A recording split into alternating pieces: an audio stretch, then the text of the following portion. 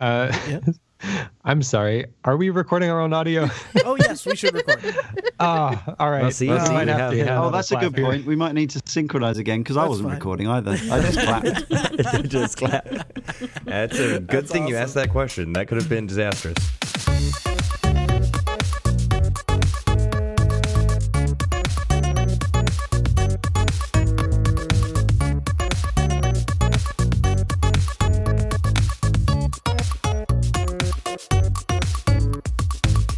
It's December 19th, 2016. I'm Ryan. I'm Sandy. I'm Yannick. I'm Davis. I'm also Ryan. That's right.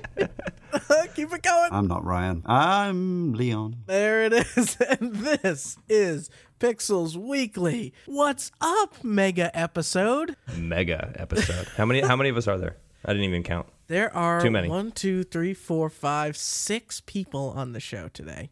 Right, packed in shoulder to shoulder. That's right. We're Yeah, all we're in all the in same one clown tiny car. 10 by 10 room. It's cold out. You got to keep it warm. It's a body heat situation, isn't it? I'm getting weird flashbacks. We just recorded a show where we did this exact shtick. Me and Ryan and two Cane and Rinse guys, we were all trapped in a virtual log cabin while we listened to music. And now I feel like I've somehow been teleported into a different log cabin with different Americans. It's all very confusing. It's true. Well, we wanted to keep you obviously enjoyed the experience because you loved it. signed up for it again. Before I guess listeners, it's been a while since we've had you on, so let's reintroduce Mr. Leon Cox and Ryan Heyman of Sound of Play and Cane and Rinse. Thank you so much for being on the show, guys. Thank you for having us. Yeah, thank you. Welcome. Yes, this is very cool. Now, in lieu of doing news and all the usual stuff, it's the end of the year. We're taking a couple weeks off, and we thought it was only fitting to do a Pixels Weekly Game of the Year. But there's a rule that I've applied to the whole gang, which is it's the Game of the Year, and none of us will be talking about Overwatch. It won Game of the Year at the Game Awards. That's kind of an obvious pick for a lot of people. So in lieu of that, I asked people to bring 3 games that they've played this year, and I figured we would just go through each of our lists and have a discussion about why these things are our favorite games this year. What do you guys think? I think that sounds great. Sounds good. Are we gonna start with our number 3 and work our way up, or which way are we doing this? I think that's the best, right? Because that way the listener listens to the end for that sweet. Oh, yeah. You want to tease that up a little bit. Just make sure that if Davis mentions O-dubs, it's still gonna be Overwatch. Just make Yes. sure that he's not. It's not even just that it won Game of the Year. It's that we've talked about it for the past 5 shows straight. Yeah. I'm tired of that stupid game. So yeah, I guess let's start with you, Leon. Oh, I hadn't thought about an order. You've put me right on the spot. here. So, give me some thinking time. To do that, I'll say listeners to Pixels Weekly may or may not be familiar with our format over at Cane and Rinse, which is where we take a very deep dive into an individual game once a week for 50 weeks of the year, and we all have to have completed the game in question. There's no, I just played the first level and it was the best thing I ever saw, and then ducking out. So no matter how big or long or difficult the game, there have been a few exceptions for technical reasons and other things, and obviously some games are kind of non-completable, but generally the rule is you have to at least see the credits roll and preferably even do a bit more than that. But so as you can imagine, that takes up a lot of our time, and while I've acquired, that is to say bought or received many games, about 275 games this year,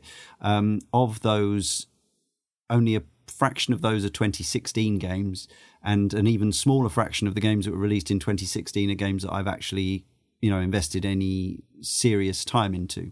So I'm looking at a list now. I've whittled it down to about 11 games, so I'm trying to think of a number 3. So I'm going to start with Inside.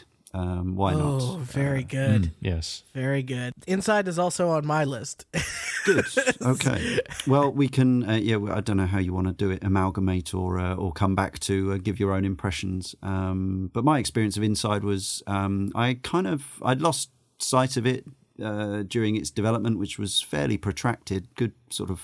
I think it was 5 years between Limbo and Inside, maybe even 6.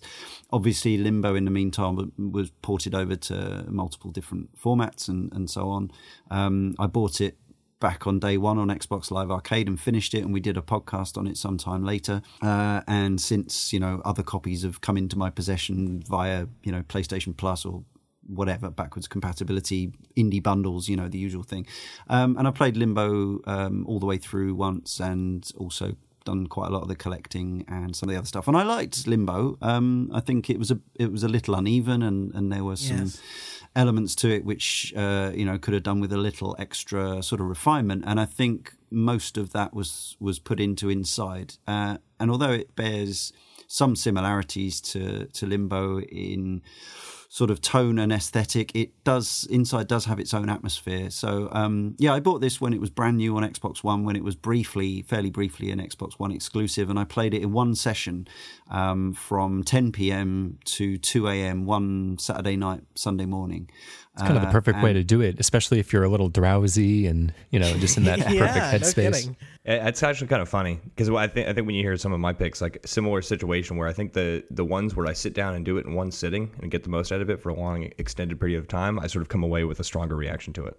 Yeah, especially with something. It's quite intense. It's quite short. It's a 4-hour game, and you can see the whole thing from start to finish. And there's a real through line of both story, even though it's a wordless story, and also of experience for your protagonist.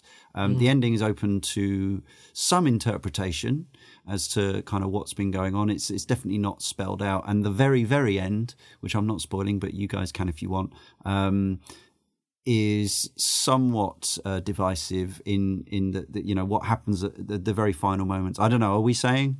Are we saying, or are we not Davis, saying? You intend to play this game still? Yes. This is true. Yes. Okay. So we'll. So I will keep it. I'll keep it under wraps. It's. I was just going to say, so you clearly hold the game in high regard, and Limbo released, like you said, on Xbox Live Arcade, and that was back in a time where I think the landscape of indie games was much different, and it's more like infant stages. Do you think that Inside being released in a more modern era of Inside gaming, years beyond Limbo, affected the mindset that you went into it with? Did you hold higher expectations of what it was going to provide to you? I think a lot of people were so surprised by games like Braid and Limbo in the sense that they didn't have any expectations. The indie game landscape was just still so young, but then something like Inside rolls along from a studio with a reputable game like Limbo. Do you think that affected how you were going to judge that game going into it? I guess to a point, just in the sense that I knew and liked Limbo. I probably wouldn't have thought so much about it in the wider context of other games, or like a scene. I prefer to try to treat each game as its own entity. But obviously you do, if you're aware of development, it's kind of, the scene and whatever, you must take in a little bit of baggage with everything you play. You can't live in a vacuum. But so I suppose what I was looking for was a game that did all the things I liked about Limbo, but did kind of smooth off some of those rough edges, perhaps a more even difficulty curve, and perhaps better communication to the player in some areas and things like that, and less sort of moments of frustration. And I think it delivered on all that. But yeah, as in terms of my expectations for independently developed games, I think they've been that the expectations or my perception, my experience of how much I can enjoy small studio games has been the same forever. And I suppose I feel like I always say things like this on podcasts, but it's kind of my role. So because I started playing games in the early 80s, late 70s, early 80s, when most games were programmed by one or two people, and I loved them, and I still love some of those games, it doesn't really make any difference to me that it's kind of, to me, I feel like I'm more likely to have affection for games developed by small teams of auteurs with a coherent aesthetic vision than I am of AAA stuff, which I love some of it. I really like some of the big budget, big studio stuff. There's some astonishing games out there in that way, but actually a lot of the times I have the most affection for things that are made by a smaller team. So yeah, I absolutely don't go into independent games thinking, well, this can't be any good because only one guy made it. I mean, look at Stardew Valley or Undertale or stuff like that. I think also if you just look at the landscape of the Game Awards and the nominations for the different categories, not even just the indie game category, but it was littered with games from small development teams. Sure. So that's really exciting to see. And I think for some reason there seems to be a correlation between those small teams and sort of, I guess, the level of emotion that gets put into those games and, I guess sort of like the emotional, more serious reaction that I have from games is stronger with these smaller games that just, I don't know, there feels to be, there seems to be like a larger attention to detail. It has to go through fewer filters. Yeah.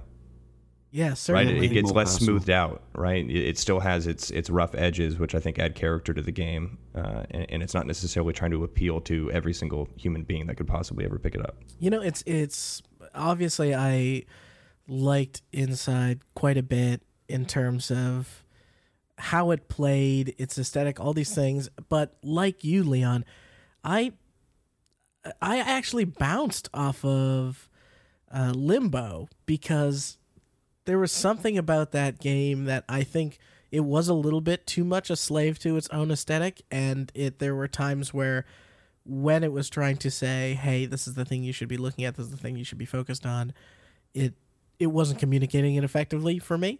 And yeah, I don't know if Inside never felt like, hey, look at this shadow atmosphere, isn't this cool? It always felt super, I guess, honest in terms of being a game and what is sort of highlighted and what is the next thing to do, while at the same time maintaining a very, very strong atmosphere. And yeah, I guess, I don't know, I'm super drawn to the fact that it was so good and so short. It was nice having a short game this year because I think there was we talked about last week, too many games maybe came out this year. Let's go to Sandra. For me, it would have to be, my number 3 would have to be Street Fighter V. Street Fighter V? Yeah, you guys know, I love esports. It's not the game with the most content per se, but I did go out and purchase 2 fighting sticks. I do go out to a lot of events just to meet the people, meet the community. And the game itself, it's the game, the characters, the personalities, and the people that play it. It's just so much fun to be around. It's a community game for me. So Street Fighter V is my number 3 game. I was going to say, I don't really know much about Street Fighter and its history and its past, or just kind of finding games in general. But being the 5th installment of a really storied franchise, do you sense that there's any amount of, I mean, clearly, I guess if you're holding the game this highly regarded, then I don't necessarily know I think I might know the answer to this question. But do you sense any sort of complacency on their part in terms of, I think that you see something like this with a game like Super Smash Bros. 2, where they want so badly to evolve it as they add sequels and they grow the game and they grow the audience and they try to appeal to newer and younger audiences that may not have had experiences with the earlier games. Do you sense any sort of complacency with the Street Fighter series, or do you think they're doing new innovative things to try to pull in new audiences? Hard to say. I mean, the game has grown a lot. It's, in terms of mechanics and how it plays, it's very similar to, you've got 1v1 players. You fight, you have to figure out what the hitbox is and what move is going to do the most damage. So it's not really something that it's not something that they're changing. It's more of changing the animations, changing the visuals of the game to make sure that it's up to par. It's not really a game around its story. It's the iconic characters, and can we keep building on that library of iconic characters and have people play that? And the grassroots community around it is kind of what is keeping that game alive, and it's what's keeping that game moving, which is what's really nice. That game, let me ask you this, Sandy, because very early on in the year, I got Street Fighter V, right, to play with you. And I was just I didn't enjoy it because there was no kind of versus computer experience for me, and the story was, not really an experience. It was just kind of a cutscene before a match, and a short cutscene at that, if that. So I guess my question to you is: do you think Street Fighter V is a misstep in terms of those things, or do you think it is like fighting games don't actually need to have stories or campaigns anymore, or versus CPU? Yeah, I don't think you need that. You fight against the computer so you get better, so you learn the moves and you can improve over time. But the draw to that kind of game is the player versus player. I want to talk to someone. I want to bring people to my house, and I want to go, hey, it's me versus you, best 2 out of 3. Let's see who wins. Let's go to these competitions. Let's see who's better at the game. Let's see who's the trash talking. That's kind of what the fighting games are. You don't really need a story. At the end of the day, it's like, how many buttons can I hit to out-hit you and get your life down within a minute? Which is nice because the games go really quickly. You build up this... it's like watching boxing. You build up this hype and this ambition. Let's see who can out-strategize the other person. Not really, can I play against a computer? Personally, I'd rather play against a human being than play against the computer. Fair enough. Street Fighter V. I love it. Yannick, what do you got? So I have I've had a little bit of time making that list as well. I remember going through my list of games that I've played, and I remember especially trying to find out which one was the most disruptive in my gamer life this year. I had a little bit of a new experience that I've never felt before, and that was on mobile games. I've never been really into mobile games in the past, except for that quick platformer on the subway, or that quick board game on the subway. And I dived into Clash Royale, and I have to put this one as my third. Oh man, Clash Royale! I have to put this one as my third. No. How much money have you spent? 0. And that's right. the good part of it. I had my fun with it without spending a dime, and I've seen many. I think one of the lead designer at Bungie recently tweeted about that game. That's why it made me remember and probably made me take my final decision. And he was like saying the same thing, that he didn't spend a dime and really had some fun. It's the first game where I was able to challenge my friends. My colleagues played with me a lot. It was really a good bonding experience with some friends. And yeah, especially also this type of game mode, like tower based and a little bit of Hearthstone, and it's hard for me to describe it. It's almost a genre in its own. If you guys have another game that feels like in a similar way. It's a little tower defense, right? And it's a little card game simultaneously. Defense. Yeah, it's kind of like 3 towers on each side, and you play your cards offensively or defensively depending on what they are. And I went through the ranking, and I felt exactly the same way than when we feel when, wait for it, I'm gonna have to mention it, but it felt the same way than Overwatch when you play those competitive matches and try to rank up. They have that same ladder system where you go from arena to another depending on your ranking, and yeah, I spent so many hours on it. I could not mention it today. Because yes, my gaming experience was also materializing itself with my iPhone, and it was a really fun time. I stopped playing for various reasons. Mainly lack of time, but also just boredom. I kind of hit a gap in the ranking system. But they keep on adding new cards, they keep on adding new content, and they don't ask you to pay for it. They kept on improving the game. They kept on adding new game modes, tournaments, and it's one of the few mobile games. There is another one I forgot. There is a MOBA game that really makes his way into esports as well on mobile. I forgot the name of it. I'm trying to remember. But Clash Royale had a really, really great production every time they had esports events, and it was quite fun, to be honest, quite fun. And I still have it on my phone, stuck in a corner. I know I will go back to it eventually just to have fun with my friends again. But yeah. Did anybody else play Clash Royale this year? No. No.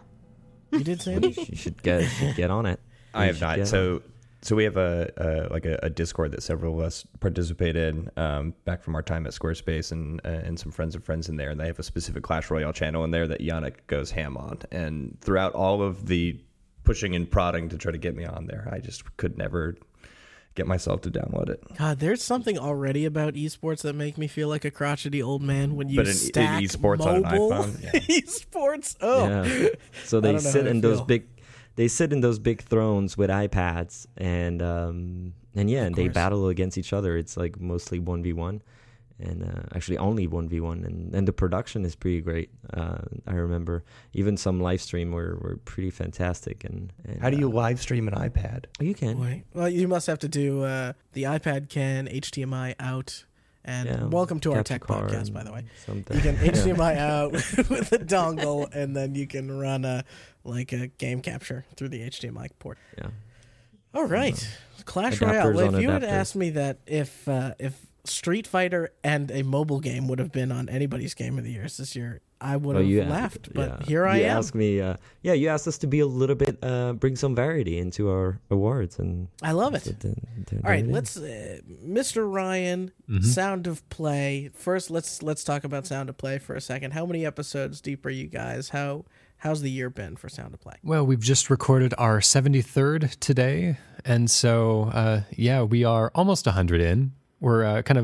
We're looking forward to that milestone anyways. We've turned from a bi-weekly, or is that the fortnightly? That's probably a safer way to say it. Fortnightly show to a weekly show probably about a year ago, and we've been going pretty steadily since then.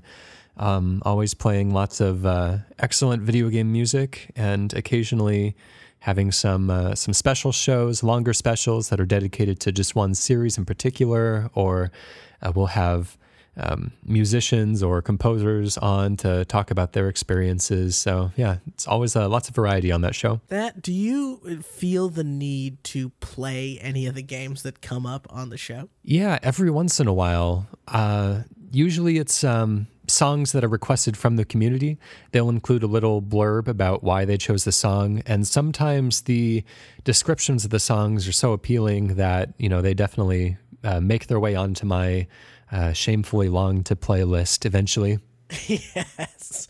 Yeah, I get guilt about my backlog too. I have a quick question. I've talked in the past a little bit about I'm like thoroughly enjoying and fascinated by the evolution of voice acting in video games, and sort of like the higher caliber of voice actors that are starting to come to the genre. This is where I disagree with Davis, because I don't think Hollywood actors are good voice actors. Ooh. So and that's I stand strong on that.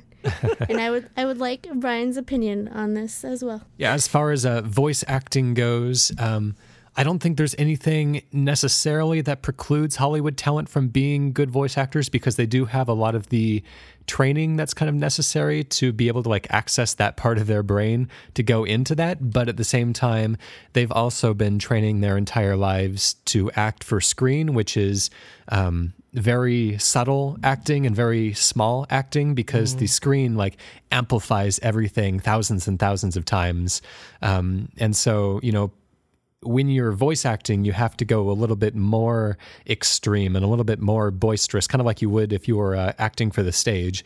And so I think that they have the necessary skills probably, but that switch to turn from the Hollywood acting to voice acting doesn't always successfully switch over in their minds. And so we've got a few real kind of standout, just poor performances from people who are otherwise very talented actors, and I think that's part of the reason for it. Funnily enough, I did an interview podcast yesterday with a voice actor, a guy called Raphael Corkill, who's from London, but he's now based in New York. He's recently been in Uncharted 4 and Titanfall 2 and Elder Scrolls Online, and we had this exact same conversation. Obviously, as an actor, he's done theatre, he's done some short films. He'd like to do more movies and stuff. We were talking about the difference in the skill set, and we were talking about. I was saying how I sometimes don't enjoy the stunt casting of big names, but it's obvious why they do it. You know, if you can have Anna Kendrick and Justin Timberlake on your Trolls poster, it's going to mean more to more people than, you know, some of the great voice artists who just do that, you know, like the Animaniacs guys or lots of the guys that we know, guys and girls from the video game voice acting community. But the skills are transferable to an extent, as Ryan says. And I actually think it's interesting. This is another thing we talked about. You can listen to this interview coming up on the Kane and Rince feed in the next couple of weeks. That in Grand Theft Auto 5, they actually moved away from stunt casting, like big name casting, whereas in previous 3D, modern era Grand Theft Autos, there were a lot of big name stars in there. Dennis Hopper and Sam Jackson and Chris Penn and Burt Reynolds and so on and so forth. In GTA 5, there are very few name actors. And obviously in the case of Stephen Ogg, who played one of the lead characters and also gave something of his likeness to Trevor, he is now becoming a well-known TV actor in his own right on things like The Walking Dead. So it can almost now act as if you get the right part in a video game, as a less well-known actor, it could actually be a springboard to a broader career. So I don't think there's any sort of clear-cut answer to this. I think, you know, some people do a good job of these things and some people don't, and it depends on the director as well and the script. So there's a lot of variables, aren't there? So my original question actually had nothing to do with voice acting, but I did want to sort of set the stage by suggesting that, you know, regardless of whether they're coming from Hollywood or previous voice acting backgrounds, I generally feel like the quality of voice acting across video games has started to improve and become a huge part of the games that I play. And you'll see that when I start talking about one of the games that I really loved this year. But have you, with regards to Sound of Play and sort of the topics that you cover there, have you guys started to see any sort of like similar evolution with regards to music in video games?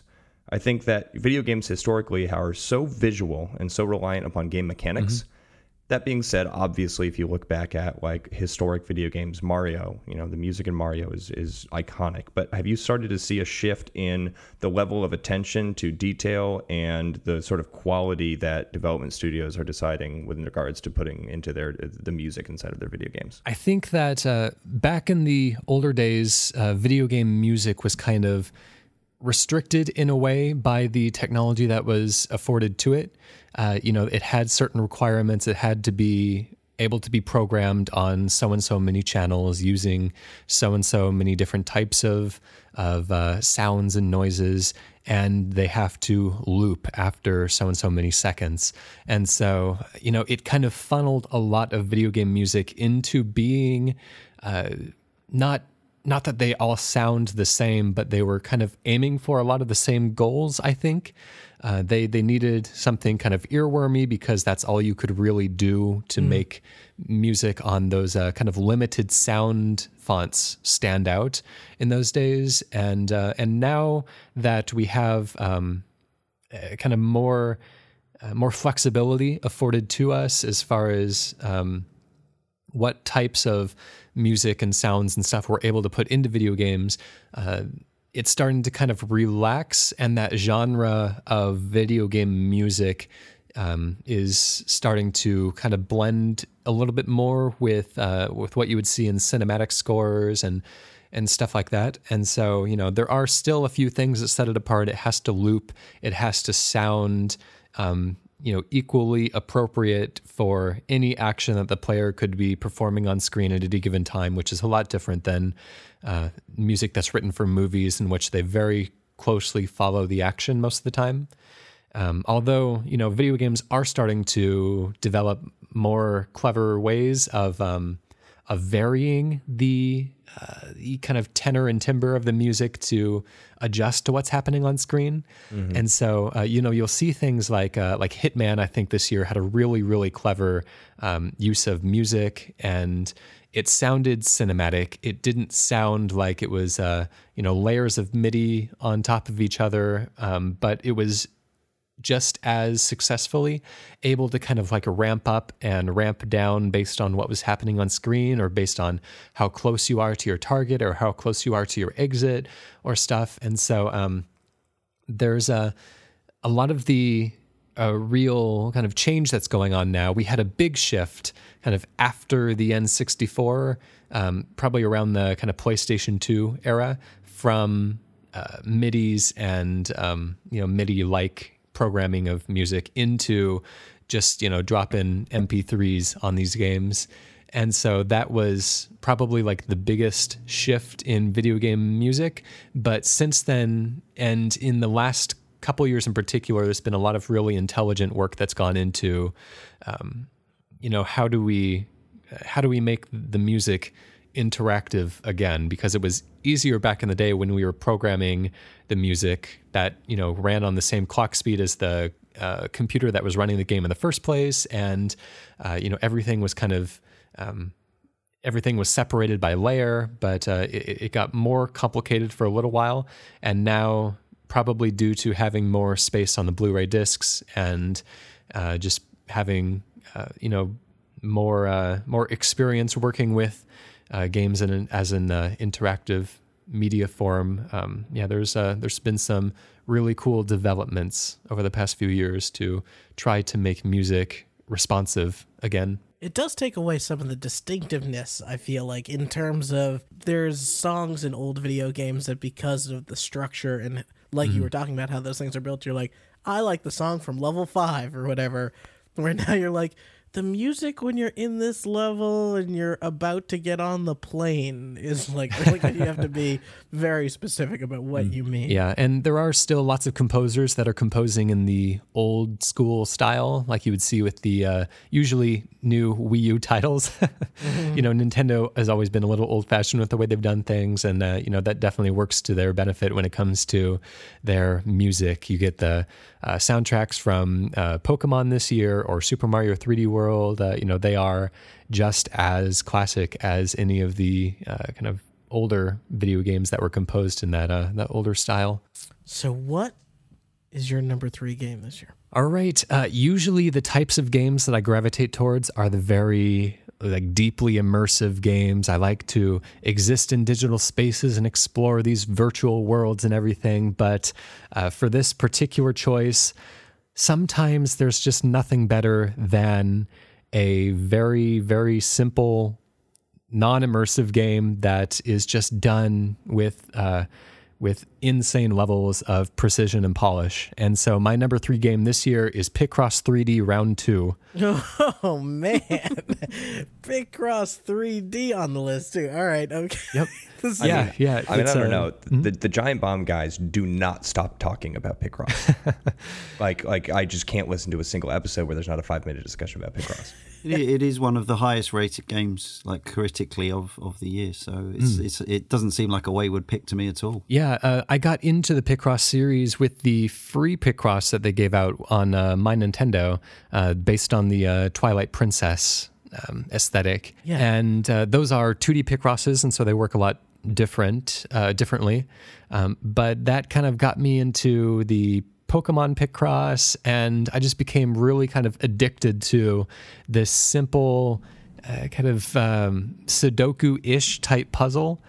And it was just a really nice thing to do while I was, watching YouTube videos or watching movies or something. Just, have it on in the background and try to fill in some squares as I go. And so I was curious when this Picross 3D Round 2 was released, because it was getting a fair amount of discussion on Twitter, for a Picross game, adjusting my expectations to what I would expect to see for a Picross game. It kind of it surpassed what I was expecting to see from kind of all the right people. And so I was curious about it. I thought, how are they going to translate this kind of a visual puzzle game from a 2D formula into a 3D formula? And of course, this is the second Picross 3D, and so I hadn't played the first one, so this was fresh to me. And so I downloaded the demo. It took me a while to really understand what I was doing.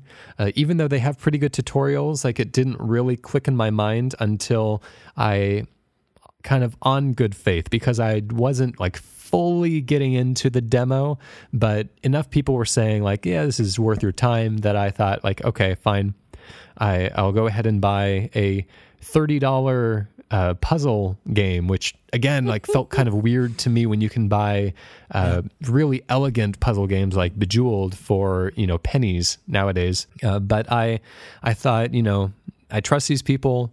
I like Picross. Let's see what this has to offer. And did this get a physical release in the US, Ryan? It didn't in the US. It got a physical release in the UK, or in Europe in general, I believe. Did it? Yep. Oh, okay. Yep, just recently, actually. I haven't seen it in the shops. Its predecessor on the DS did, which I played. But I haven't got this one yet, but I've only seen it as a download, and I want it bad. Yeah, it's really wonderful because it took me a while to really get into it, but it kind of ramps up the difficulty nicely throughout the game. But I kind of broke that difficulty curve by scanning in my amiibo. And there are, I believe, 5 or 6 amiibo-specific puzzles, and they are probably among the hardest in the game, but I went and tackled those kind of right off the bat, and it kind of forced me, just like jumping in the deep end of the pool. Oh, yeah. It forced me to learn to either swim or sink, and so, through playing those really difficult puzzles, I developed strategies and kind of figured out how this game works in a way. And then going back to the easier puzzles, I was flying through it and feeling really good about myself. Eventually the difficulty curve caught up, and but it never got too difficult. And I always played on the hardest difficulty anyways. And it was just always just a really pleasant amount of difficulty. It was just a really good thing to be able to come home and just play a couple rounds of Picross 3D Round 2, and it was just like the most perfect kind of comfort food of a game. And also the music is a lot better than it needs to be. And there's even one track in particular that I featured on Sound of Play in the past, and it's something that like I listen to in isolation all the time because it's just like a really, really good composition. And it's gorgeous. Yeah, just basically everything about this game. It's the simplest idea for a game. Like, it's just a puzzle game. Like, you look at it and you know what you're getting when you get into it. But it's polished just to a perfect sheen.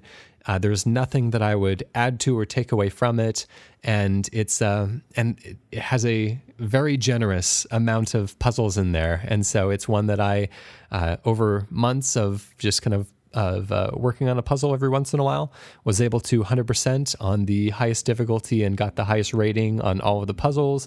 And I was very happy with my purchase. So yeah, that is my number 3 of the year. I was going to say, in terms of playtime, my Nintendo Twilight Princess Picross, which was effectively free, it cost like 1,000 Mario Magic pills or whatever you pay for Nintendo stuff.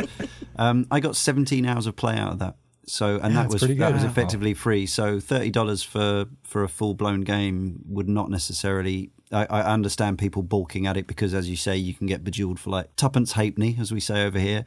But you would get your you would almost certainly get your money. And anyone who's downloaded the Picross Picross series, I think it is on the eShop. No, I'm not sure it's called that, but anyway, it's little chunks of 2D Picross game that they release every so often on the eShop 3DS. The level of polish and slickness is off the charts. It's Nintendo high-end stuff, so it's not like this is just some 2-bit. What I love about Picross so much in Picross 3D is that it seems like if you only play mobile games, or if mobile games, so mobile is where you've been getting your puzzle game fix for X amount of years, it's easy to forget that there are more ideas about puzzle games than the match 3 format. Yeah. And too right, yeah. Yeah, and so like Picross to me is like the pacing is very different from a mobile game, and the level of sort of, I guess maybe the level of difficulty / challenge is very different from what you see in like a Candy Crush, which can be, it's made for dopamine hits. So I like the pick. Yeah, it's really nice in that it's if you've played 2D Picross games in the past, sometimes you can kind of get yourself into, if you make one mistake, you might not realize it until, half an hour down the line, and then you basically just have to start over again because it's not solvable at that point. But Picross 3D has a really nice way of, it tells you when you make a mistake, but it kind of rates you at the end of the match based on how many mistakes you made. And so you're not ever tempted to say like, well, I'll just guess, and if it works, then great, I'm set for a while. And if not, then like, whatever, doesn't matter. And so it scores you a lot differently than regular Picross, but I think it works intelligently, and it doesn't encourage the same amount of cheating that I do when games tell me if I get something right or wrong too early. Mr. Davis, number 3 for you. How are you? I'm good. Thanks for asking. So I think when I think about Game of the Year for me, a lot of it revolves around not just how much enjoyment I got out of a game, but in general, like the objective effect that the game had on like the gaming community, and maybe its ability to sort of like change the landscape for games to come. So we agreed to not talk about the number 1 most talked about show on Pixels Weekly, game on Pixels Weekly. But we did not agree to not talk about the number 2 most talked about game on Pixels Weekly. So I'm going to throw a curveball in here, and I'm going to bring up No Man's Sky. Man, oh man. Okay. So No Man's Sky. I want to think back to that first night that you and I played No Man's Sky together, Ryan. So when I got home the night that No Man's Sky had released, Ryan was playing hours on end at that point. And I had discussed with him that I just wasn't quite ready to pick it up. I needed to see more of it. I needed to understand what the game was going to be. And Ryan made use of his share play on PlayStation, and I was able to hop in with my own controller and sort of get a feel for the look and the aesthetic and what this game was going to be. And I think as many people who played No Man's Sky experienced, those first couple hours after I immediately was like, this is the game for me, I'm picking this up right now. Those first couple hours were sort of mind-blowing. No other game had created, in my opinion, this large, massive, universe-like space effect that I had, that we got to experience when we first, honestly, I think like the first time you leave the planet that you start on, you hop in that ship and you get that visual effect of like blasting off into outer space and the stars zooming by you. And I guess maybe even that first time that you come up on another planet and you sort of slow down and it sort of comes into your field of view. And that was an awe-inspiring moment, not to mention how much fun we had taking screenshots of all the different creatures we were coming across and the different plants and how odd they looked and the names that we were giving them. Now, all of that fun ended very quickly several hours afterwards, and I really haven't picked up the game much since. However, I think that Hello Games' ability to deal with what is probably one of the harshest critical media landscapes for a game of, during its release than maybe any other game in history, their ability to like push through that and release this Foundation update that we talked about a couple episodes ago that seems to actually be getting like a little bit of like a decent review from the people who are still willing to go back into that game. It seems like it's definitely like a good step in the right direction. And when you put all of that together and just like what other game was talked about as much, if not just, maybe Overwatch, obviously, but what other game was talked about as much on Twitter, in the community, in the news, good press, bad press, regardless. I think that warrants that game to be at least in a discussion of like biggest impact games of the year, which in my opinion like puts it up on the list as far as like a quote game of the year. So this is the same argument that saw Trump on the Time magazine Person of the Year cover that some people had a problem with, but I kind of understood the intent. And if you look back at history, they've had a lot of controversial figures, and to say the least. So yeah, I see what you're saying, and yeah, I'm all behind Hello Games turning this around because I think that would be one of the greatest stories in the sort of industry in modern times. Absolutely. Yeah. Leon, let me ask you this: is in terms of Cane and Rinse, you have so many games to play.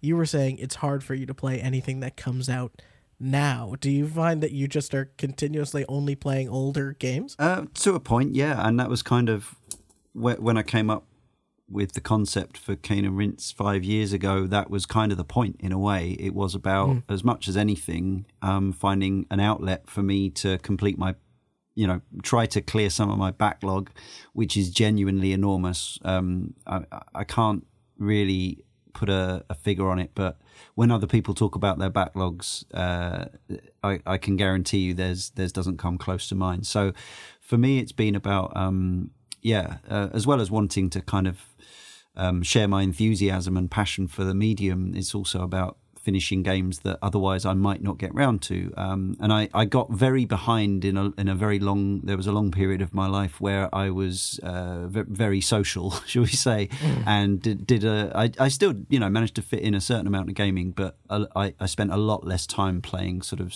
big single player campaigns.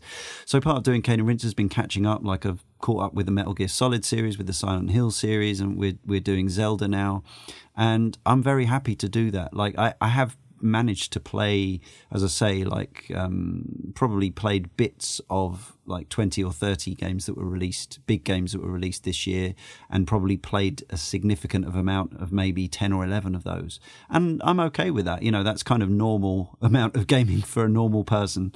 So I've spent hundreds of hours this year playing Zelda, and we caught up with the Doom series as well and stuff like that. So speaking of modern technical improvements, do I remember, or am I not remembering correctly, you guys doing some save scumming to make it through Zelda 2? Yeah. Controversially, it was a case of, we had a lot of discussions about this because it's my insistence, my sort of self-imposed rule on Cane and Rinse that we complete games before we talk about them for various. I talked about this when I was on Pixels Weekly before.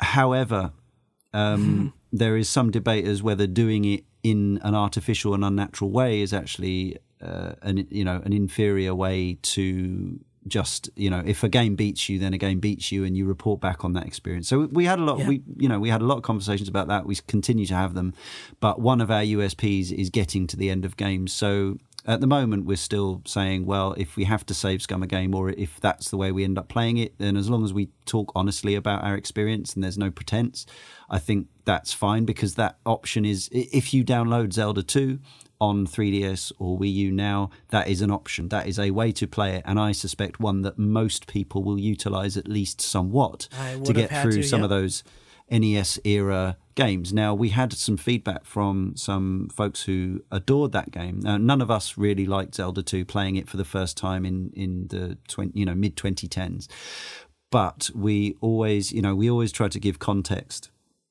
and also we're always very at pains to point out that we try and impress upon our listeners the fact that there is no objective good, objective bad. It's all subjective. It's all about opinions. And as we know, that every game in every series is divisive. People always say, such and such a game is divisive. And maybe anecdotally they are more so, people are more aware. But actually, every Zelda game we've covered is both somebody's most favorite and somebody's least favorite, and that includes the first one and the second one. And those people, their experience is real and legitimate. And just because none of us got on with Zelda 2, it does not mean that it's not the best game in the series for somebody. So it's really important that we take that seriously. And if we are critical, we explain why we didn't enjoy it, but that doesn't necessarily mean that somebody else might not have a completely different experience. If only the rest of the video game reviewing community felt that way. Well, we're trying to just preach in a gentle, friendly manner, and we're trying to create this culture. There's a second way to do this. Yeah. Yeah, I mean, we've got a decent amount of listeners. Obviously, we're not Giant Bomb, we're not IGN, but hopefully we're lighting a candle rather than cursing the darkness and all that sort of thing, being the change you want to see, and all the other motivational slogans are available. But to my immense gratification, our forum, which is, as forums have kind of gone the way of the dodo a bit with the advent of social media, but we've really encouraged people to come to ours, because it is like a friendly, safe space for intelligent people to talk about their own experiences and opinions of games without getting shot down, without getting flamed or trolled or baited or any of that stuff. It does not happen on the Cane and Rinse forum, and even if it did, it would be shut down. It's not a happy cult. There are differences of opinion, and there is discussion. Fate. Yeah, well, totally, but it's not like some you can't say anything bad place. It's just that it's about respect. It's about genuine respect and understanding that other people's life experience and their preferences of what, things in games that annoy them, things in games that please them. Everybody is different, and I don't understand why it's so hard for people to get that. Yeah, it's a subjective medium. What resonates with one person might not resonate with another. Sure, and it's fun to share and talk about it all with everybody to try to express what moves you and what doesn't. But there's no point in trying to convince people that they didn't have fun when they did, or vice versa. It's a complete waste of time. Agreed. I'm just hoping you don't steal my number 2 pick too. So that does it for our number 3 games of the year. And when we come back, we'll be talking about number 2. But first, we've changed a lot over this past year, and we did not always have the same theme song. We've done a bunch of songs over the year, and I figured I would play some during the break. So here is our very first debut Pixels Weekly theme song. See if you remember this one.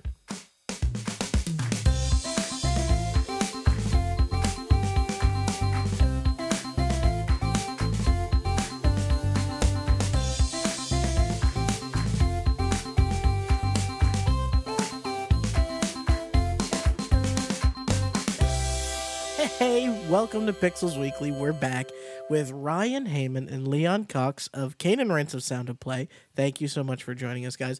And we have just shared our number 3 games of the year, and now it's time to move on to number 2. Let's kick off again with you, Leon. What is your number 2 game of this year? I definitely won't have picked your number 2 pick. There is absolutely no danger that Pro Evolution Soccer 2017 is on your list. Am I right? What? Oh my God. PES? Hez. So, here's the thing. I know Yannick's a big FIFA guy. I've been a big FIFA player for the last decade. I have this year's FIFA. And I played it a bit and I enjoy it. But prior to that, from the mid-90s to 2006, I was a ISS/Pro Evo guy. I was a evangelical player of Pro Evolution Soccer to my friends who were playing FIFA back in the late 90s, early 2000s, when, frankly, I thought the game was close to garbage most of the time. FIFA, this is. I converted... like the influencer I am, I said, look, guys, this might seem like more fun, but please believe me, it might take a few weeks, but you'll have a better time playing Pro Evo. I promise you, trust me. And for the next, several years, 7, 8, 9 years, we had a big social scene where I was working. We were all in our late 20s, early 30s. We used to drink, we used to smoke, we used to play Pro Evo. It was an awesome time. Then we kind of drifted apart. A lot of people got married, had kids, and Pro Evo kind of played less of a part as much as anything because it's kind of slipped away. It lost its form, it lost its focus, and by Pro Evo 2008 was like the nadir of the series, and then it struggled to get back, its mojo back until very, very recently. Meanwhile, FIFA, which had been pretty terrible to play up until 2008, had a massive resurgence, and they put loads of effort into making it this brilliant soccer simulation. I say soccer advisedly. I got picked up for saying soccer recently because we call it football. I say it's soccer with my tongue in my cheek and knowing that I have a largely American audience here. So I played FIFA a lot, hundreds of hours in co-op and online and solo for the next, from 2008 to 2016. But this year, I've played Pro Evo most years to try to keep up with things I like and don't like about it. This year is the first year that I've played more Pro Evo since both games have been out than FIFA for a decade. So there it is. It's my number 2 pick because right now it's the most fun game of video game football that I have. That said, I still think FIFA's very good, and Pro Evo is still a little too slick in some ways in the way it plays. The way football plays out is actually very broken and staccato, as you Americans often, point out. It seems very like uneventful and stop-start, and actually it is to a point, but you have to know what you're looking for. It's like anything. PES kind of plays a bit more of a a super slick, kind of utterly fluid game of football, which is an enormous amount of fun to play. But FIFA is probably still more of a realistic simulation of the sport. So they both have their place, but I'm having a blast playing Pro Evo at the moment. So that's why it's my number 2 pick. Yannick, have you played Pro Evo? It's good to hear. I've completely lost interest into the Pro Evolution Soccer series in the past year. Not just because, I'm a diehard fan of FIFA, and like you, Leon, I went through the same phase. It's funny that you remembered me the years where we all shifted from one. Oh, sure, yeah. From one series to another. I was a big deal. I was probably until like 2003 PES3. I wasn't part of the ISS or the PS up until the second one. You're too young, that's why, right? I mean, I was playing FIFA 97. I started with FIFA 97. Ouch. Wow. That was like probably the worst football game ever. That was Leon's 40th FIFA.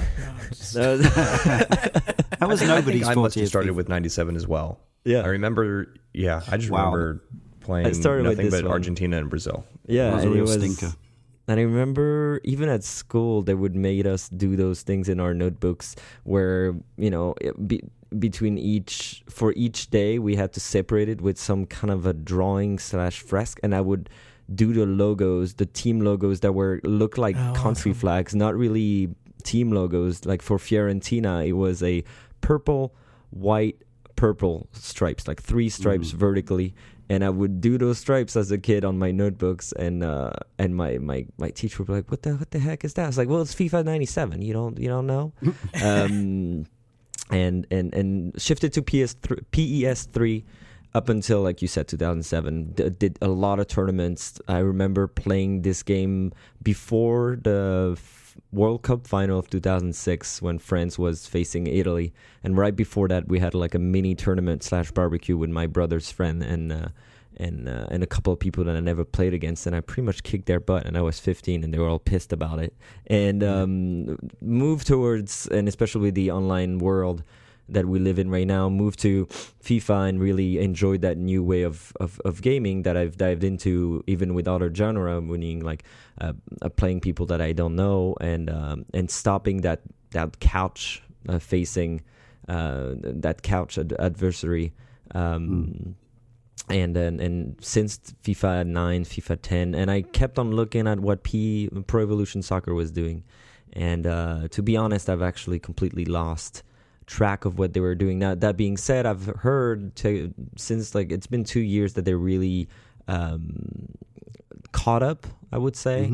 But as much as I've heard, it's really both franchises are trying to coexist, and what you said made sense, and I think I should probably pick it up when it's going to go down to $30, because I think it will have more of an arcade feeling to, like you said, a sport that FIFA has pretty much mastered, and FIFA feels like it's stagnating because it's reaching a point where it's really, really realistic and has, like you said, that slow-paced, broken feel, and it has mastered it.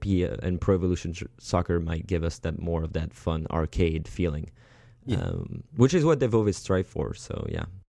Guys, Americans are so uncomfortable watching these stops and starts of soccer because when that happens in football, there's giant images on the screen saying, "Buy this, eat this, buy this, eat this." We have those around the edge of the pitch. Yeah. You guys make it way more obnoxious. That's it. That's right. That's what we like. All right. So you didn't steal my number 2. I have to talk about this game. I would be darned if I didn't. Doom. Oh my God. Did anybody else have Doom on their list? Yep. Okay, good. Doom, for me, was so surprising that they pulled off Doom in a way that I could play it, and it was appropriately silly, but didn't necessarily feel like it was a waste of my time. Like it was certainly recapturing that spirit, but it modernized it in so many smart ways. It's a game that I am keeping on my console, and it's one of the few games in a long time where I've really had the itch to, like, I think I need to beat the game again just to, because it has such a unique feel that no other game really has now.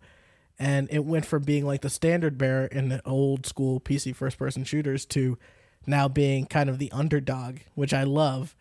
And yeah, I just thought it was really good. And that soundtrack is crazy and weird. And demons, you guys. Doom. We had to mention it. Really good. I still need to finish it. I have it there. Yeah. I need to finish it. Leon, did you play it on like a harder difficulty? No, I got it for my birthday, which was 6 months ago, but it was the one that I wanted to start playing again as soon as we had a gap in the podcast. And so I've played it most of the way through. I'm right, like literally 1 or 2 levels from the end. I hear the last boss is a bit of a test, but I should be okay with all the runes I've picked up. And as I say, in the run-up to the release of this Doom, this 2016 Doom, we went back to the earlier games, and I still enjoy, the original Doom 1 and 2, but it was the first time this year that I'd ever properly played more than the first couple of levels of Doom 3, and it's now, my brain is hugely confused because it really, like, that felt like a complete reboot, restart of Doom, but in 2003, 4, whenever it was. And this feels almost like they're doing it again. But what's odd is it feels simultaneously way more modern and also a bit of a kind of retro step backwards in some ways as well. Like there's no iron sights, there's no reloading. Right. It's like a pure it's an arcade. But yeah, it's a pure arcade shooter, albeit in 3D. And it's the thing that makes it, I don't know, there's various sort of systems in it that make it so very, very playable. I mean, it's partly the sort of the arena design and the balance of the monsters and the weapons and things like that, but it's also the risk reward of the way that you can kill stuff to make it drop ammo or drop health. The build of your character becomes sort of more and more important. But as much as anything, it's just the absolutely almost Titanfall-esque, although you're not as maneuverable, obviously, because you're not wearing a jumpsuit. You're just a rock-hard dude. But that sort of very smooth, glassy, responsive feeling movement is just incredibly compelling. And the weapons feel satisfying and all that good stuff. But a lot of the stuff is stuff, I think a lot of the stuff that I really love about it is stuff that's very difficult to articulate without just sounding like any other game. So it's just like, you just got to try it to find out how much fun it is. I think I use this kind of analogy, and I talked about this, I think, a couple weeks ago on the show, of like a parent wanting like their child's first album to be like a good album so that they have some semblance of like a taste in music. And I think if my younger brother, I think if he played this Doom, it would be his first Doom. And I'm okay with that. Just like if he only he played the most recent Wolfenstein and that was his first Wolfenstein, I'm like, okay, cool. Yeah, it reminds me of Return to Castle Wolfenstein in that regard as well, in that it feels both very modern and also like a pleasant throwback to simpler times and where the focus is more on getting the balance and the mechanics right rather than the sort of the realism and the immersion. It's more about fun than it is about any kind of attempt to simulate a real world, because that we can kind of take that element of it for granted a bit now because we're at that level of technology. So yeah, good fun. Sandy, what do you have for us? 1979 Revolution, Black Friday. What is this? What is I don't know what this is. This game was actually nominated for Games for Change at the Game Awards, and it lost to That Dragon Cancer. 1979 Revolution follows a photojournalist named Reza, and it's a stealth game, but like every decision you make impacts the lives of the people that you're in, and it takes place during the Iranian Revolution. And it's a pretty heavy game, but it's very pretty. The guy on it, Naveed, worked on Grand Theft Auto, so he's part of that team, and he went off and he created this. So it's a very different game. Yeah, I remember last time we had Leon on, we kind of talked about what if the makers of Rockstar, the people behind the Grand Theft Autos, turned their eyes towards something a less Grand Theft Auto? And so, this game? What do you sort of do in it? You're taking photographs? Yeah, you're taking pictures. You're documenting the events of the Iranian Revolution, but at the same time, you have to make sure that the decisions you make don't impact someone negatively. And so everything that you do has consequences in one way or the other, and kind of how in real life there are consequences one way or the other. And we all know what happened during the Iranian Revolution. So this is just a story from a different perspective. So there's one narrative of everyone thinks this is a great thing. This is something that the Iranians, the Persians really wanted. And now this is something coming from a different aspect where it wasn't as glorious as it's being portrayed, or it wasn't what everybody wanted. So it's just a different story of historical events. I really hope that we get more games, especially going forward, that are about historical events and historical places, because I don't know about you guys, but when I was a kid, I certainly could glean emotions and tone from, say, a movie more than I could a textbook when it came to history, and I imagine that video games could capture that even more effectively. Yep, that's true. I looked it up. I never heard about this game. I don't know how we missed it. It got really good reviews and came out on April 5. You finished it, right? Did you, like, how long was it to get into? Because I've been looking into getting into a game like this that takes a more serious approach about a story and try to reflect some real events and stuff like that. I didn't finish the game because it's a little heavy, and it's a little heavy for me as well, because my fiance's of Iranian descent, right? And his parents lived through the Iranian Revolution, and then they came to the United States because of that. So it's kind of it's interesting. It's not a long game. So it's definitely something that you can finish quickly. It's very similar to That Dragon Cancer, where you're feeling emotions that real life people want you to feel of events that happened, even though you have no experience with it. Luckily enough, you're fortunately enough that you at this moment won't have to go through something like that. But it's a heavy game. It's very pretty. And if you want to feel gut punched and grateful for all the stuff you're getting in this holidays, this is a good game for that. Help you digest all the food. Yeah.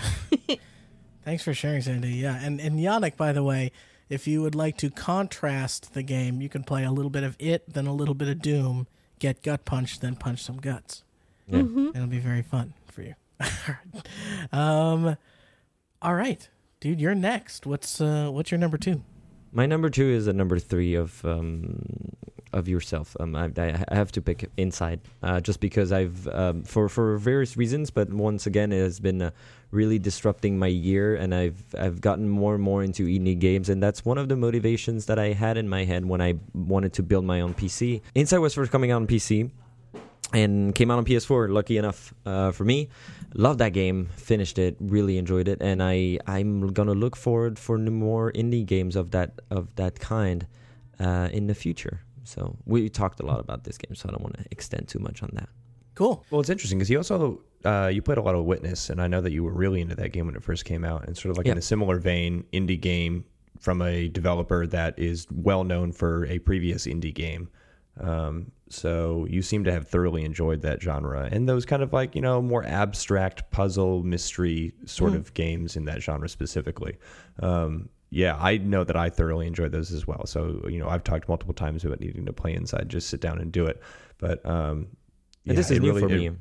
Yeah, this is new, and it's thanks to that podcast as well. We've discovered so many great games, and I probably know more about 2016 than the 10 years before then, just because we talked about so many games and so many new stuff, and Inside kind of like materialized that new awareness that I've gotten this year.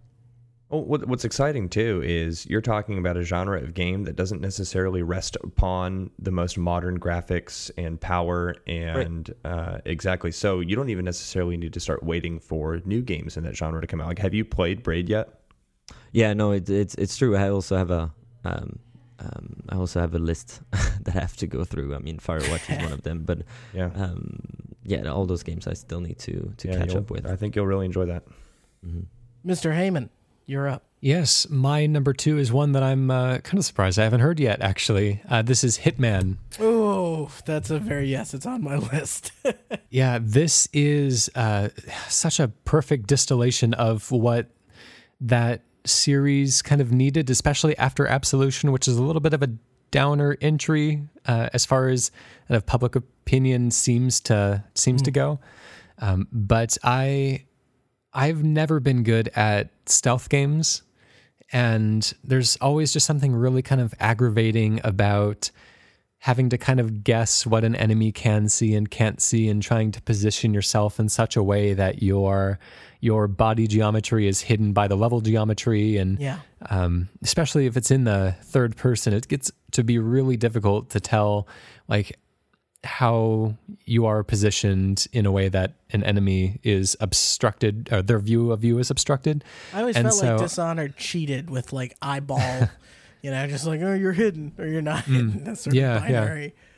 Well, that's sort of the Bethesda approach. Yeah. Mm-hmm, but I've always been really interested in social stealth, which is less about kind of positioning yourself behind obstacles and more about like if you look like you belong, and as long as you act like you belong, then nobody's going to really say anything. And so it becomes more of a kind of thought puzzle than a visual puzzle in a way.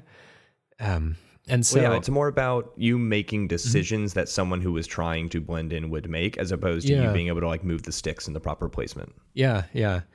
And it's just really cool to see one of my very, very favorite things from all video games, and to draw a parallel that I don't think anyone on any podcast has made before. Katamari Damacy also does this really, really well. What? Okay. And it's just being able to tell stories in the environment that just kind of happen, that you can just kind of like run up upon and just like watch kind of transpire. And I love that kind of thing where you can just kind of follow a person around, and just a random employee at a gelato shop, and he'll walk downstairs and step outside and take a smoke break and go upstairs and use the bathroom or whatever. And these people just kind of go about their own lives. And sometimes these stories interact with one another, and sometimes there's things going on that are advantageous to the assassinations that you're trying to make. But I just love this idea that there's this world that doesn't only exist in a procedural kind of way like you would see in Grand Theft Auto 5, which is super impressive, and I am 100% proponent of that type of world as well. But a kind of open world-ish type scenario that just, it's scripted, but it's like there are many, many, many, many different stories going on all at once. And so it's really cool to hop back into these levels with this kind of like Groundhog Day-like knowledge of where everyone is going to be at every specific time, and when it's safe to enter a room because you know that the guards won't be back there for another 35 to 40 seconds. And there's something about just having that level of mastery and knowledge over an area that makes you feel like a god in a way that other video games kind of give you a lot of power and a lot of firepower a lot of the time, but Hitman just gives you a lot of knowledge and a lot of experience, and I'm definitely into that. How did you feel about the serialized nature of it? Right, that's the first time that they've done it with the series, where they release like the different levels at different periods of time. Yeah, beforehand. This game had gone through a little bit of development hell beforehand, kind of a troubled production. They were shooting for, I think they delayed the release a couple times, and the communication that they gave to the players was was pretty kind of messy all throughout, and kind of leading up to it, I think that a lot of people were just kind of like, grabbing their popcorn and saying like, let's watch this one crash and burn because it looks to be a disaster. And then when they announced You're talking about The Last Guardian, right? Well, when they announced that this is going to be a serialized game, and this is something that Square Enix has taken to quite a bit recently, I guess most notably with their Final Fantasy VII remake, people were saying like, okay, yep, nail in the coffin. This isn't going to be a complete game. This is going to be something that they just kind of slowly and wetly fart out over a number of months at a time and hope that people just kind of forget about. Suggested low confidence, didn't it? Yeah. But since then, and I think as soon as the first episode hit, people knew like, oh, actually, there's nothing inherently wrong with a serialized game. And like some of my favorite games are serialized, like Walking Dead and all of those wonderful Telltale adventures. But there's nothing wrong with that. And this team seems to have understood everything that went wrong with Absolution, and they seem to be performing at the absolute kind of top of their game. And so, in this case, quality trumps everything else. And I actually came to really, really like the serialized nature because because I was playing along with it as it went, and it kind of forced me to spend a bunch of time replaying all the levels instead of just like blitzing through the game. And so since I only had Paris for, a month and a half or whatever, like it forced me to go into that level and really like know it backwards and forwards for that entire time. And of the episodes that were released, there was only one that I didn't really like, and that was the Colorado level. But otherwise, I think that they were all home runs, and I'm really happy that I got to spend kind of the majority of my year having new Hitman content delivered to me. Yeah, Hitman was... I wanted to spend more time playing it. It's the most talking at the screen I think I've ever done at a video game, in terms of I will put on a bellboy costume and then kind of wander into an area and be like, this is fine. No, nobody pay attention to me here. Everything is fine. But I love that the game at the same time is still super silly, and its conceit of like, I mean, you go to a fashion show and the main model who's supposed to be there happens to be a bald man that looks a lot like the Hitman. Yeah, great game, and super happy to see. I think I got a season 2, so yeah, I'll definitely be picking that one up as well. Yeah, me too. Nice, cool. All right, this is the moment we've all been waiting for. My number 2 game. Davis's number 2 game. Say it again after that. Yeah, this one's easy for me. Firewatch. God, I just loved the experience that I had with that game. I look for a beautiful narrative in a game, and I look to have an emotional connection to people and places in the game that I play. And Firewatch met all of those criteria for me. I did it in one sitting. It was about a 4-hour experience for me. And I think just some newer story-based mechanics that they used, like the question and answers that they have you go through before the game actually really starts, like before you actually start moving around and you get to the wilderness. And that really set the tone for like what this game was going to be about. There's some like really tough emotional questions that are very relatable and very hard to answer. And that sort of set the tone for a game that seemed to be like it was going to be along those lines. There was like a weird spookiness to the game that I really connected with. I don't love horror games or any games in that genre by any means, but there was a little bit of this like sort of weird supernatural spookiness that sort of got you on edge throughout the playing of that game. And then most importantly, the story, the writing, and the voice acting was just phenomenal. And I just found myself every single step of the way wanting to continue to progress the dialogue and continue to hear the different options that I had as far as continuing to speak with Delilah and hear Henry and what he had to say. And the visuals of that game, the aesthetic, the artwork is so gorgeous, such to the point that I think I've mentioned this before on the podcast, but I have coworkers and colleagues who don't play video games. They would never even dream of picking up and playing a video game at this point in their lives. but still continue to have Firewatch artwork as desktop backgrounds and iPhone backgrounds and wallpapers, and just because they are so enamored by the aesthetic that Campo Santo was able to put into that game. I am so excited to see what they produce in the future. And that game has also, as you mentioned, Yannick, sort of what Inside has done for you as far as highlighting a genre of games that you didn't previously have interest in. I picked up a game called Virginia that I've also talked a little bit about on the podcast as a result of my playing of Firewatch. It was a game that sort of promoted itself in a similar vein with a great narrative. There was no voice acting, but it was a similar sort of like art direction and a single sit-down experience that you could have with it. So yeah, Firewatch, absolutely number 2 for me. I want to play that too. God damn. I we loved have it. like 15 games today, and Yes, I know. it's going to be a right? lot for our listeners. If you, Yes, it's true. it's all probably right. not the year when you wanted to not play video games. Definitely, or like. No, I know. stay in a We talked bunker. about last week. Yeah, I do feel like it's amazing to me that we have so little overlap about what our favorite things were this year. Yeah, there's a lot of good stuff. All right, we're about to send you off into your Christmas break, listeners. But when we come back, we're going to be sharing not only our games of the year, but the honorable mentions on our list along the way. Before we get into that, we're mashing up 2 tracks back to back. Number 1 is for us, the sound cue we would use to celebrate every single time we would mention Resolution on the stupid show that we do. And a little celebration song, just to remind us that every once in a while, the only sane person on the podcast is, well, you know. We'll be right back. Hey, don't you know, now that I think of it, maybe Sandy was right. Noobs don't know about 1080p. Crystal clear graphics. 60 frames a Smooth second. as ice. I'm losing my mind.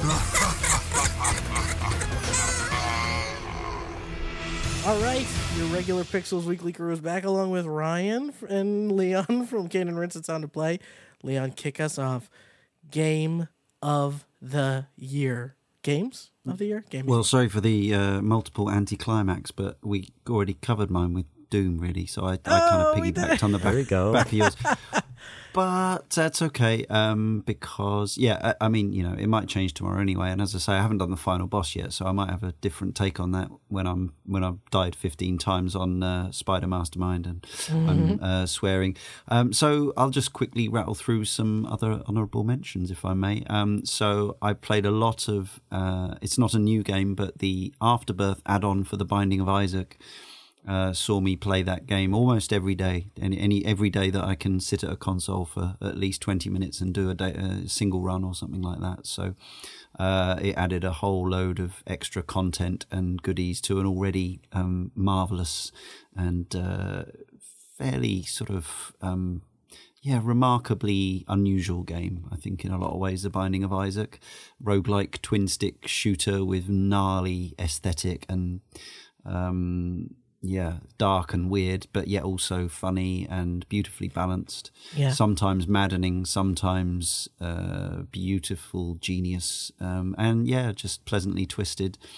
And I think there's more to come as well. So, Binding of Isaac is the same developer as Super Meat Boy, right? Yeah, it's an Ed McMillan game. Yes. It plays nothing like Super Meat Boy.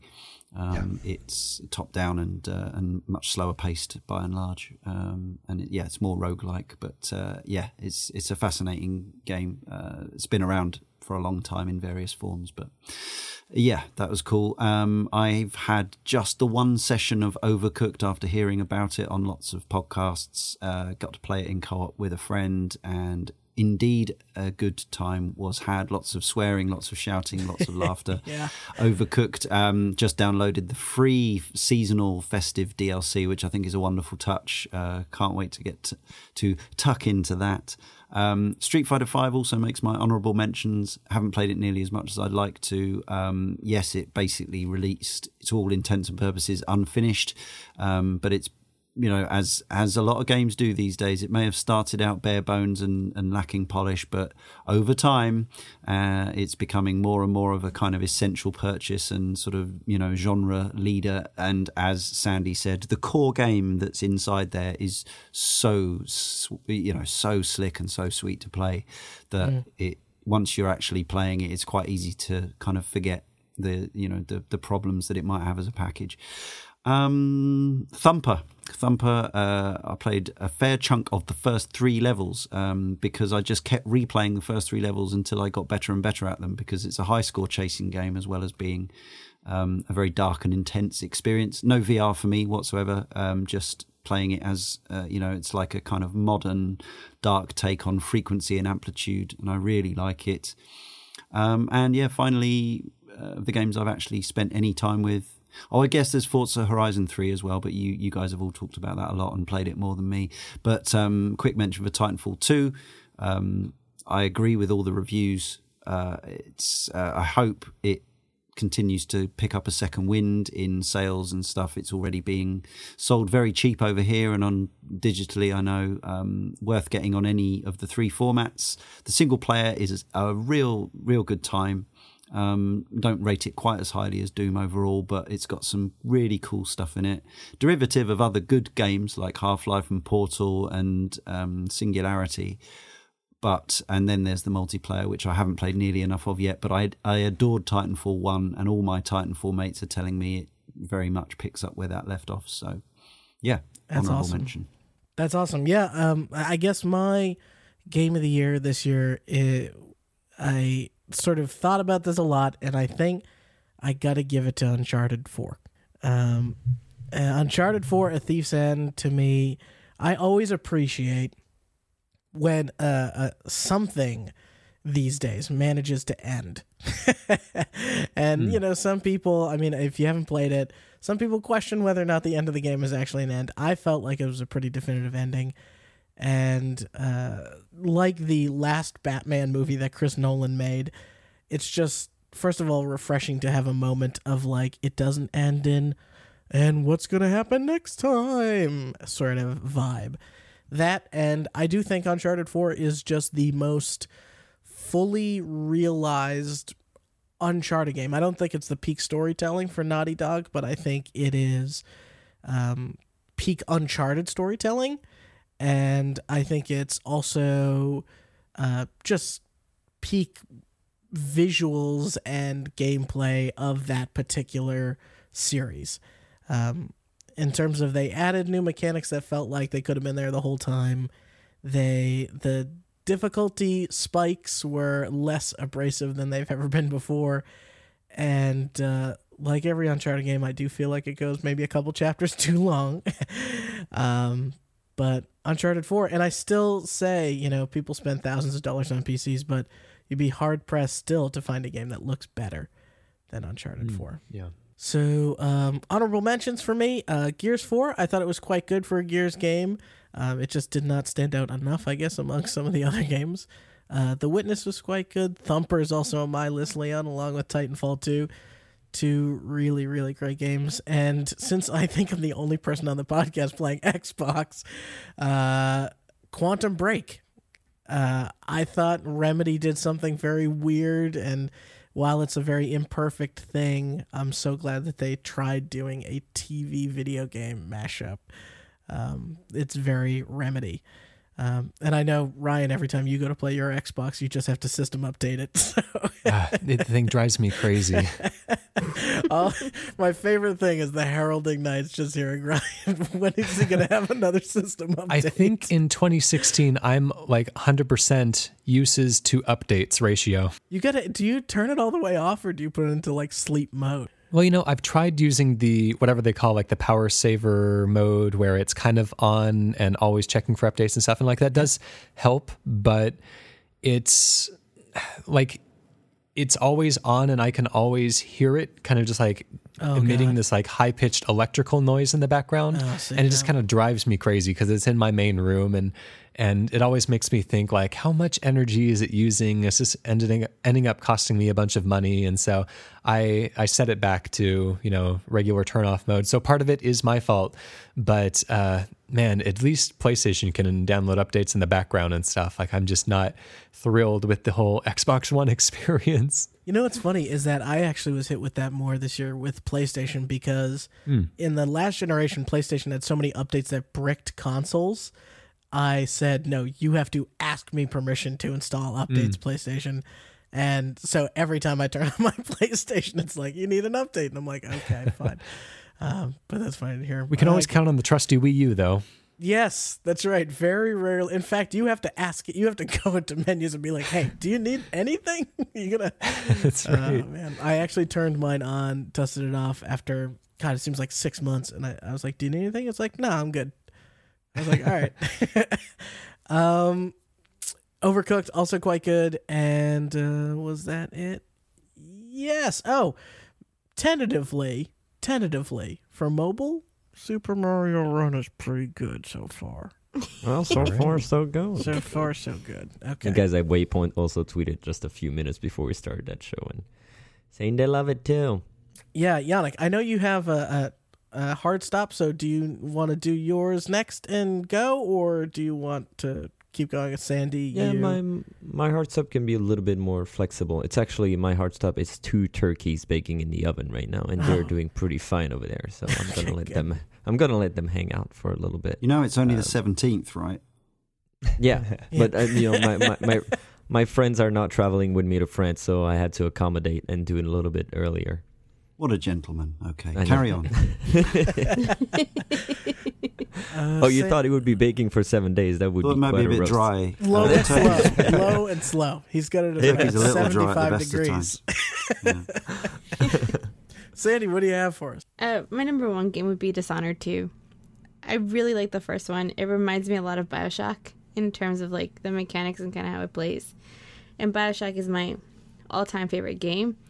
And I stayed up until like 3-4 o'clock in the morning playing the games, both Dishonored and Dishonored 2, knowing I had to go to work at 8 o'clock in the morning. Yeah. Not the best thing to do, but that's how much I enjoyed it. That's how you know one's got you. Yeah, I was so like, I was really productive the next day because I had to compensate for my lack of sleep. That's great. Honorable mentions. Honorable mentions. I want to play all the games. I just don't have enough time. Pokemon Go. I think we didn't give it enough credit. I still play it. I played it at Disney World. I caught a bunch of Pokemon. It was a lot of fun. Yeah. And that also kind of led to me wanting to play Pokemon Sun and Moon. So that game had a huge impact in 2016. Titanfall 2. I'm not going to talk about it, but my number 1 is Overwatch. Yeah. You picked it up? You picked up Titanfall 2? I have it here. Okay. I gotta play it. I PlayStation, PC. What'd you get it on? PC. PC. Mm-hmm. Okay. God. That's the toughest thing, is coordinating what we're all gonna buy a game on these days. Yeah. But we all have PCs now, guys. We all play. Yeah, now we can all do it. That doesn't mean I want game didn't play it on the Nintendo. But controllers are so good. Anyway, Yannick, your game. I'll start with my honorable mentions, I guess. FIFA 17, just because you can play Brighton FC and not in Pro Evolution Soccer. You've been following us. I have been following. I caught up actually today because I knew we would be talking about it today. I caught up on what they were doing, so doing pretty great. Amazing, good I man. know. Honorable mentions. I'm surprised also we haven't mentioned it, but Battlefield 1 was quite the experience. I was defensive on picking it up just because I've never really I've never really got into any of the Battlefields ever, especially because I was always expecting that incredible experience on multiplayer, and it was just too much every time I played it. And this one kind of like packs it really well. The maps are really well designed. It's a clusterfuck, but it's another fun, and I found people to play it with. And like Titanfall, the campaign has some really it's condensed. It's probably one of the shortest that the AAA games have to offer, but it's a big change from the previous Battlefield that had none, or particularly none, no single player campaign. And this is quite a good approach, taking on that narrative orientation, and really felt different to me when playing a war games, and as well very pretty. Played it on PS4, and I'm sure it's also worth just getting that on PC if you have the proper GPU. My game of the year would be Destiny, not just because I played it a lot, but because I kind of want to give that little thumbs up to the developers over there, and hope for the future, hope for a better future that we hopefully gonna get very soon next year with a sequel that is heavily rumored. I heavily think that they took on a really great approach, listening to the community and bringing up one of those most requested features that brought the game to another level, which is custom games.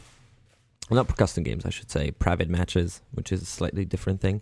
Private matches, and I've honestly had the best fun with the raid that came out with this expansion. And I have to mention the price that was only $30. For that price, it extended. It fixed a lot of the how do you say that? A lot of the life quality improvements. He had a lot of life quality improvements inside the game, fixed a lot of stuff, helped rewarding the people that play a lot, but also not excluding the people joining this expansion or this game for the first time. I found myself really meeting a lot of great people again with this new expansion, and it's the first time that I've actually did the full experience of running a raid blind on the release day. Took some days off for that, and I had a blast doing it. So really, once again, probably like the year before, is the game that created for me the most memorable moments of this year when I played a game. Had to mention it, guys. I'm sorry. Hope for the future. All right. It was. I don't know if that should count. Really, it didn't come out this year. No, I'm just kidding. You're fine. No, the Rise of Iron, the one in September. I was mentioning the expansion. It was not a DLC. It was actually sold. It was actually a copy, like an actual new title. It was not a DLC, so it counts, dude. Okay, so your official game of the year is Destiny: Rise of Iron. Yes. All right, Mr. Ryan Hammond. All right, to quickly kind of rattle through some of my honorable mentions in lead up to the one that I put at the number one for this year. First one, I got a kind of cheat. This is December 2015, but it's, I think, late enough that it wouldn't have made any of the list last year, so I wanted to give a shout to Dr. Langeskov, the Tiger and the Terribly Cursed Emerald, which is a really fun kind of deconstruction of simple video game adventures. It's free. It takes like 20 minutes to play. Definitely worth your time. It's quite funny as well.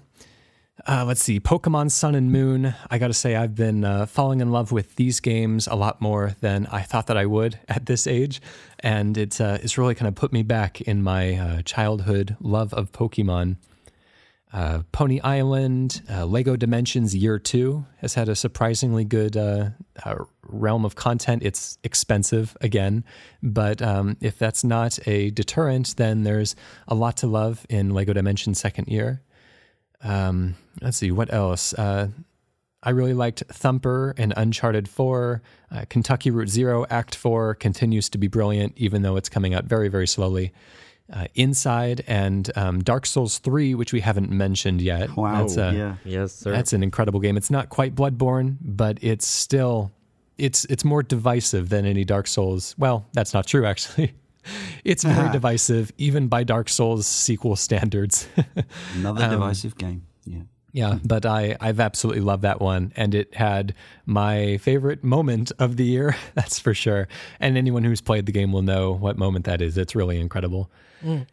But my number one game of this year, and I guarantee it's not on anybody else's list, and I don't just say that because I'm second to last, but this is a indie platformer that came out on the Xbox One this year called Fru. That is F-R-U. And it utilizes the Kinect, which is not a popular choice in 2016. Not anymore, yeah. Of the, as you mentioned before, I'm not like a huge fan of the Xbox One, but my two favorite games on the Xbox One both are Kinect dependent. And so, this is one of them, and it's magical in a way that I haven't really felt about a game in a very, very long time. And that's not to talk down to games or anything. Like, I'm a huge games fan, but like this one really was something special. You control with the controller this little fellow on screen, and it's just this kind of side-on 2D platformer. It looks a lot like Braid in a way, but it's a very simple control scheme. You can use either thumbstick to control it, and you can use either of the triggers to make the little fellow jump. And that's really all that you need to do, except every stage exists in two dimensions, so to speak. There's the dimension of the present and the dimension of the past, and they're both overlaid on top of each other. And you can you can invoke the other one. I think it's always the past that you'd be going back to through your silhouette that you create with your own body using the Kinect. And so in a lot of these stages, there are objects that are differently placed in the present and the past. And so, where there is nothing now, there may have been a wall back then. And so you position your body in such a way that you can create a little ramp that your fellow can jump up because, your body is now a solid platform, so to speak. And there's so many just really, really clever puzzles. There's some really magical ones where there was where an area was flooded in the past, and so all the area that is contained within your body is filled with water that the little person can swim through. And so sometimes you have to kind of, carry the person in a way through obstacles by allowing him to swim within your arm or something. There are times when you have to be very careful to only bring back parts of, it's kind of like yoga your body around obstacles that existed in the past and make safe paths. And there's something that's just really special about having such a physical presence in this game world that you don't get in many games. There's, it really gives you a really nice connection with this character when he's like literally running up your arm and jumping off your head, and you can swimming through your toes, and it's so physical, and it's so just connecting in this way, and it's really clever. It's very smartly designed. It works very, very well. It's super impressive, actually, the way that it's been programmed, because they've included, if you 100% the game, they allow you to unlock an early build of this game, and I think it was made for some 48-hour game jam or something like that. So it's very rough, but it gives you an idea of, any lesser studio or any lesser team, because this is an indie game, would really struggle with the implementation of the Kinect camera, and you get to see, based on that really, really rough early prototype, how difficult it is to make this game feel right and to make the Kinect camera work in just such a way that the game becomes playable, because it's very much not in that early version. But the release that came out on the Xbox One this year is brilliant, and it plays beautifully. And I would highly, highly recommend it to anyone who still has a Kinect lying around. It will be probably one of the greatest tragedies of that accessory that one of its best titles came out after it had already been brushed aside by even the team that was selling the box. Yeah. Unbelievable. Well, great. What a game of the year list. Davis, what do you have for us? Cap us off with something great. I thought I was going to get away with no one having mentioned it, but Leon, you did mention it in your honorable mentions. So I'll keep the suspense a little bit longer. We had homework this year in October, or excuse me, it wasn't October. It should have been October. In September, we had homework this year on Pixels Weekly, and we chose the horror genre. And I played a game called Soma, and that is not my game of the year. That came out in 2015. But anyways, Soma was this like outrageously unsettling experience for me. I hate horror games, and I hate psychological games that mess with your head. And Soma was all of that combined times 10 on steroids. And I just had a really impactful experience with the game. I don't think I'll ever go back and play a game in that genre. But anyways, I came away from it just defeated, soul crushed, not knowing where to turn as far as what the next game I was going to play was. And at that same time, Forza Horizon 3 released. And 24 hours after ending Soma and just not knowing what the meaning of humanity was and not wanting to go to sleep at night, I found myself cruising the beautiful streets and forests and outback of Australia.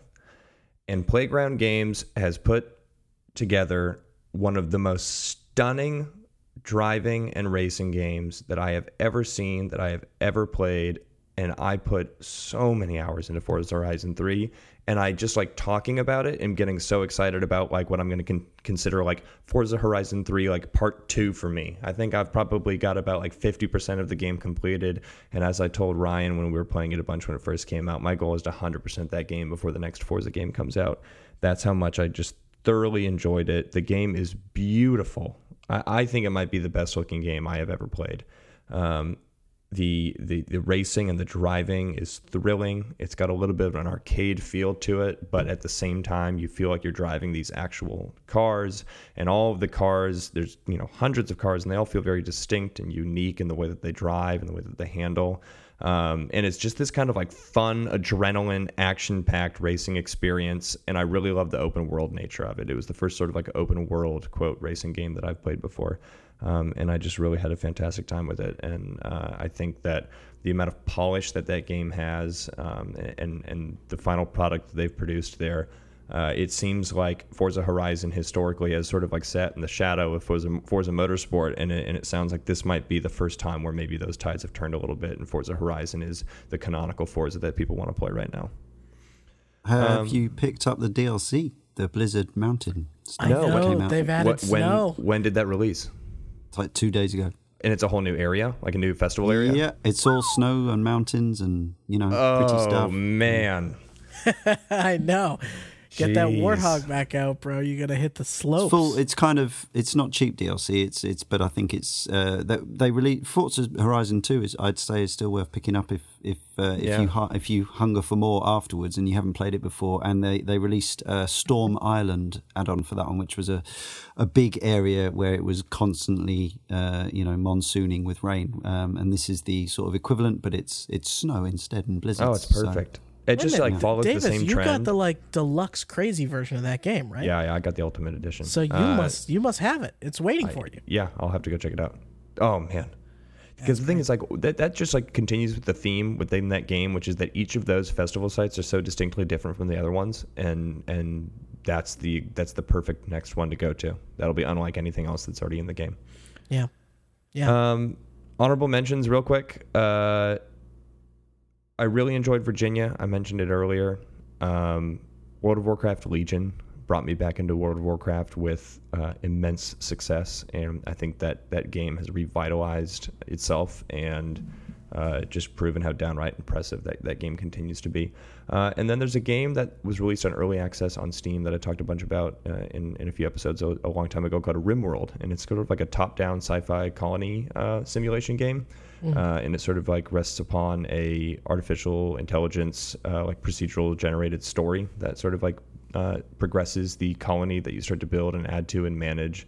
And so it's still early access. So I given that, I did put a lot of time into it and I thoroughly enjoyed it and really excited to continue to put more time into it. Given that it's still not quite a finalized game, I didn't feel like it warranted making my list, but definitely one that I considered. And then obviously the game that we're not going to name on this show is just a feat in and of itself. It's but like yeah, Voldemort, the game. Bleep it. Right. If he says it, bleep it. But yeah, Forza Horizon 3. God, I'm really excited to play that DLC. Good picks. All right, listeners, there you have it. A list of Game of the Years that is not Overwatch.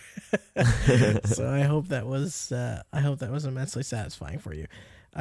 Leon, Ryan, where can we find and listen to you guys? So we have a podcast and a blog and a forum and all kinds of other bits and bobs over at caneandrinse.com. You can also find our other podcast that Ryan and I share the hosting duties of, Sound of Play, and that comes out every Wednesday. And as I said earlier, we're currently having a little rest from the main podcast, but we will be back in mid-January. And if I may add something, go listen to the Cane and Rinse review of Bloodborne. It's it's very good. Very good. Thank you, issue 250. Yep. We've got some other interviews and stuff coming out while we're away as well. So. And each of those are generally around 2 hours long. They're very deep dives on usually one game in particular, kind of approaching it less from a consumer review perspective and more of like a arts history perspective, trying to kind of contextualize where a game came from, what it ended up leading to, its place in that point in history, and kind of our feelings and experiences with it contemporaneously. And so it's there's a lot to uncover there, and you can either go back and hop through our backlog of games that you like, or you can try games that you've never even heard of before and probably get a pretty well informed perspective on and a much longer wish list than you had previously. I know. Yeah, nothing sells a game better than a bunch of people talking about it for 2 straight hours. You're like, oh man, I didn't know if I was interested in this, but suddenly I'm thinking about the music and the gameplay and the way everybody describes it and the different experiences I want to share in those. And I think, or sometimes now I know that I absolutely don't ever want to hop into that. That's right.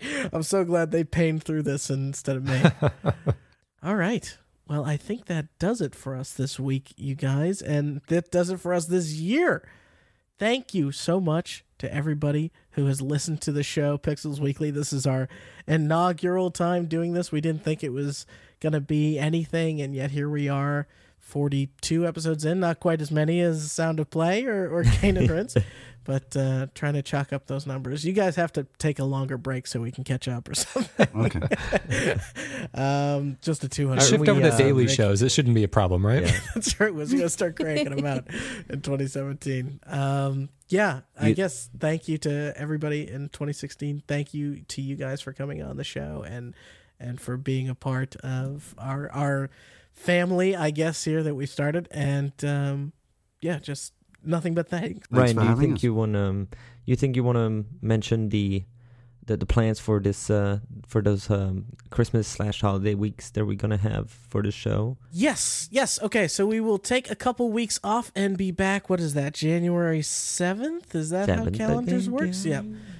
We'll be returning on January 7th. We're going to play. We'll still have some episodes out for you. That'll be some replays / clip shows and stuff in the meantime, as well as some content that you may not have heard before. I